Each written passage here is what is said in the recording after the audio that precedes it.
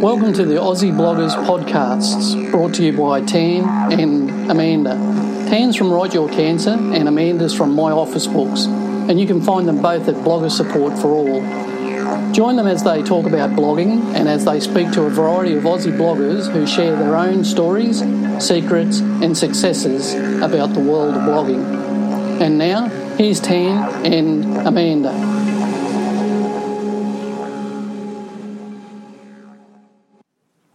Hi, I'm Tan from Write Your Cancer.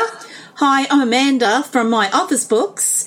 And we're from Aussie Bloggers Podcast. And if it sounds a little different today, it's because we are three of us in three different spots, all on Skype together. So we've got a bit of a network call going. And our guest today, otherwise known as the Gnome Angel, is Angie. How are you, Angie? I'm good, thanks. Thanks for having me.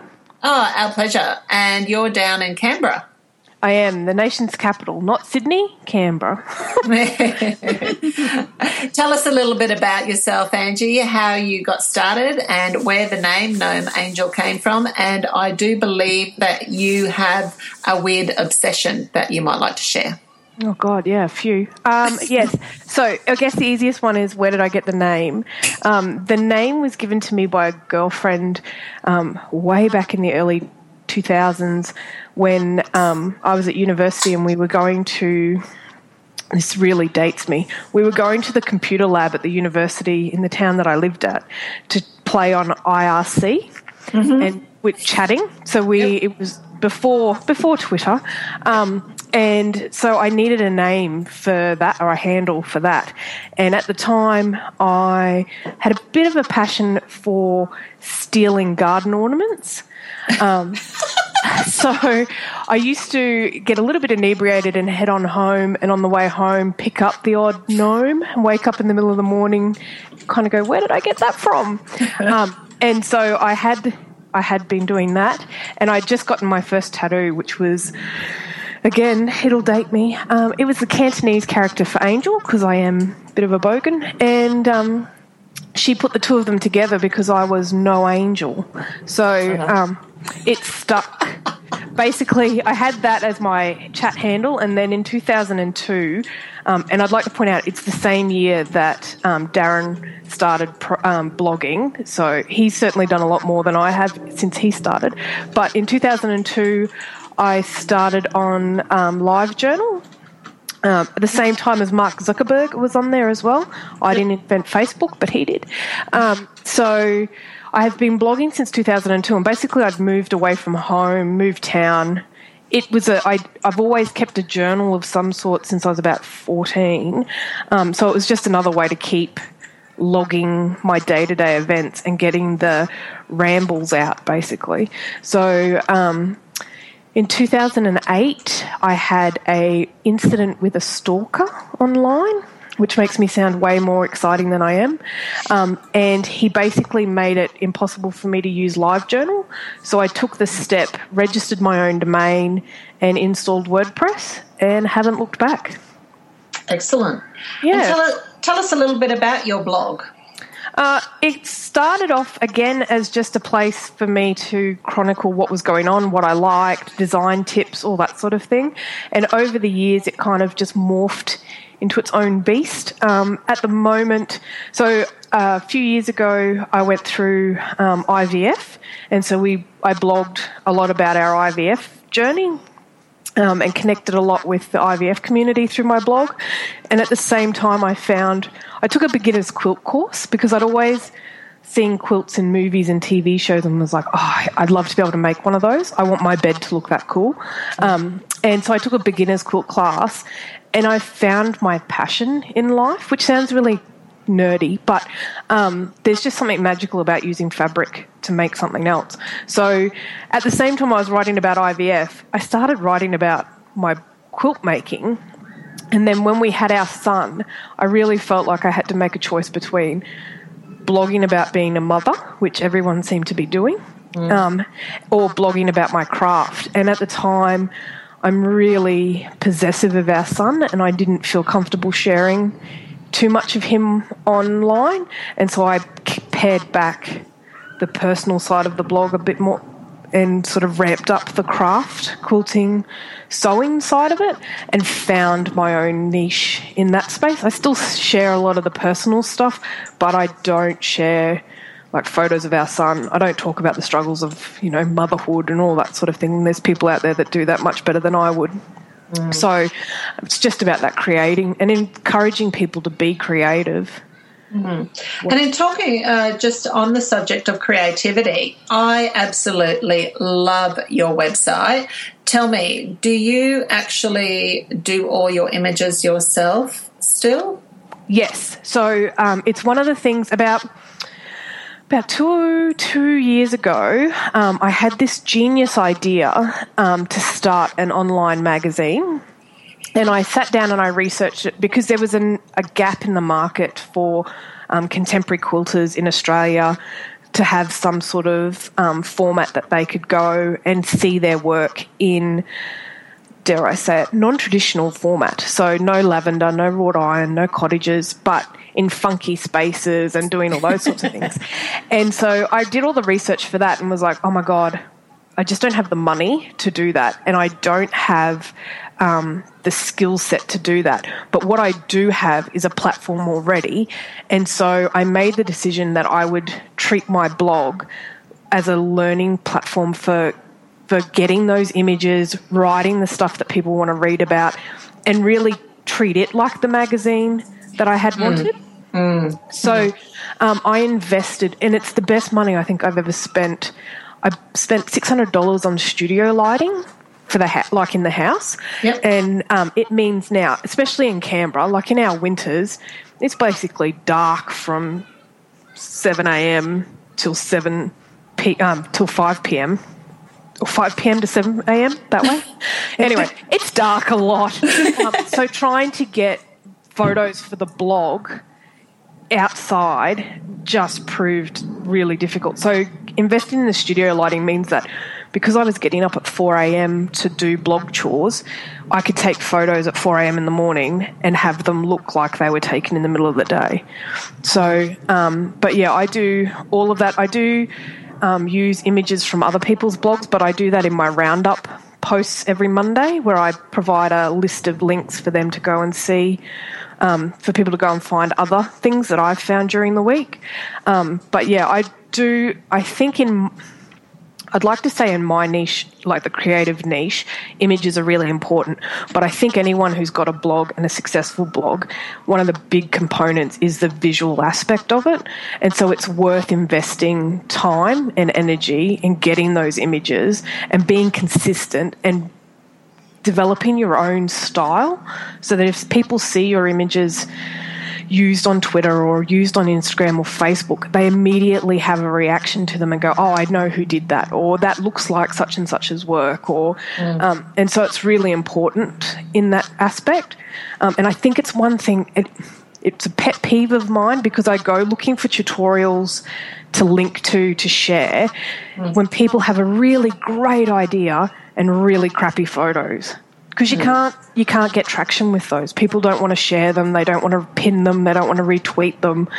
It's really hard to help advertise other people's blogs when they're not paying attention to that primary driver. So, images was a big thing for me. So, Angie, just so that we can share with other bloggers, what are your favourite tools to be able to get your image the way that you want them to appear? Oh, God, now this shows how much I don't know. I took a Craftsy product photography course. So for those that don't know, Craftsy is an online learning environment. You can pay to do a course. You do the course at your own pace, and you can come back for the lifetime and just go back and do it a little bits again. Like, it's all self-paced kind of thing, online learning. And I very rarely edit any of my photos other than cropping, so I try and get them right first go. And I use Photoshop Elements, and basically I just crop them. I'm consistent in the fonts and styles that I use, so I have a style card that has the fonts that go with my logo, the colours that go with my logo, and then I just consistently use those things to make it streamlined across all of them. And I think that makes a massive difference. That's great. You know, I love how you said that you've got like a template for your fonts and the colours that go with your logo. Yep. Just in saying that alone, I think will help a lot of bloggers when it comes to how they present their images on their blog, just to get that consistency. Yeah, and I'm a big fan of setting up your own template. So I use and if you're on WordPress, you need to use it, and it's one of the most overlooked sections of WordPress. But the feature image, you need to set a feature image. And so I use my feature image to be a banner, and I just have a template for that. I insert the photo that's relevant to that post, I change the text, and that's it. And so every blog post has that banner, and then when it populates, if someone shares a link on Facebook or Twitter or Blog Loving, that's the image it pulls. So it's consistent across everything. But yeah. I love that. Thank you so much for sharing that, Angie, because that's such a practical and useful point that people who are listening and bloggers that are listening to this podcast will be able to go, wow, I'm not using my featured picture in my WordPress. And you're saying, look, I've got a template and just put the picture in that suits. At least then when people share it on Pinterest, like you said, you're getting that consistency, and people can look at your picture. And that's where I was wondering where you get that idealism, that if people see your picture, they go, oh, that's No Mean Angel, that's Angie's picture. And that's where everybody has the ability to achieve that as well. Yeah, and it's something that only takes you a few minutes to set up, and then it saves you so much time because you just use the same template again and again and again. And it's that consistent image. When people land on my homepage, my front page, that's the thing that most of them ask about is how do you get all the pictures to look the same? And you're like, well, I use a template, and I don't change my font, and I make sure that the colours all match the logo. So it's a little thing, but it makes a big difference. That's great. Now, tell us about your opportunities that you've gained through your blogging. Oh, God. Heaps. I mean, it's funny. I've been on Oprah as a tweet. I should have. Yes. Oh, congratulations. Thanks. Just weird things. I've got a book coming out in May next year, and it is purely through blogging. I mean, I say that, and I am really conscious. I don't want people to hear, open a blog and you'll get a book deal, because you have to turn up every day. You have to put the hard yards in. You have to build a community. You have to create the content. You have to be there every day hustling. But if you do the work, the opportunities are there. So I've got a book coming out with C&T Publishing for quilting, and I'm going to America in October, November, to attend the big Quilt Market Festival that's over there. It's their big trade show. I've been given teaching opportunities. I've worked with magazines, sponsorship deals, all sorts of weird and wonderful things. I've sat the first year that Project Runway Australia took bloggers. I went down for that. They asked me to come down for that. Just really odd things, I guess, in some ways, that just, if it wasn't for the blog, I wouldn't have had that opportunity. So it's changed my life in a number of ways. And so, Angie, I can't imagine life without it.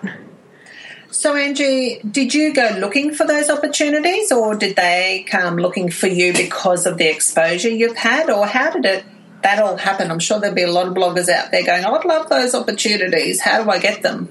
Everything that I have gotten, with the exception of one thing, has come through me asking for it. And that's probably the one piece of advice I would tell any blogger is ask. The worst they can say is no. And just caveat that with be polite, don't demand, always outline what it is that you're going to give in exchange for whatever you're asking for. So everything, I've always just sent an email and said, hi, I'm a big fan. I love what you're doing here. I love what you've done with this. I think we can work together in this way. This is what I'm proposing we would do. This is what it involves. This is what you would get from it. How about it? So the only thing that I didn't get by doing that was I write a monthly column for a UK quilting magazine called Love Patchwork and Quilting, and they approached me. They had seen some work I'd done for somebody else and came and asked me if I'd be interested, and that's the only thing I've gotten where I haven't chased it, I guess. And I think you're dreaming if you think that someone's going to ring you up one day and go, hey, I've got this great idea I think you'd be perfect for. Most of it comes from doing the hard work, from working the community, networking, going to events like ProBlogger, going to trade events, getting out there and mixing with people who are doing the same thing you're doing, whether you can do that online or you're lucky enough to be in a city where you can get together with fellow bloggers. But like I said before, it's all about working. Nothing's going to come for free. So thank you so much, Angie. It was wonderful having you on our show. Thank you for sharing those great tips about how to find opportunities and also about creating templates for your feature images on your WordPress. What about you, Tan? Oh, I absolutely love that she's given so many different and wonderful ideas. And I really love the idea of why consistency is so important, from your font to your colours on your logo to your images. It's really, really good. So thank you so much, Angie. We've really enjoyed the time, and we'll talk to you next time. Thanks, Angie. Bye. Bye. Thanks so much for having me, guys. We hope that you enjoyed this episode of Aussie Bloggers Podcast. If you would like to become a part of the Aussie Bloggers Podcast family and suggest a featured Aussie blogger, or just to say g'day, visit Tan and Amanda at aussiebloggers.podcast.com or at bloggersupportforall.com. If you'd like to leave a review, they would love that too. Keep an ear out for the next Aussie Bloggers Podcast coming your way soon.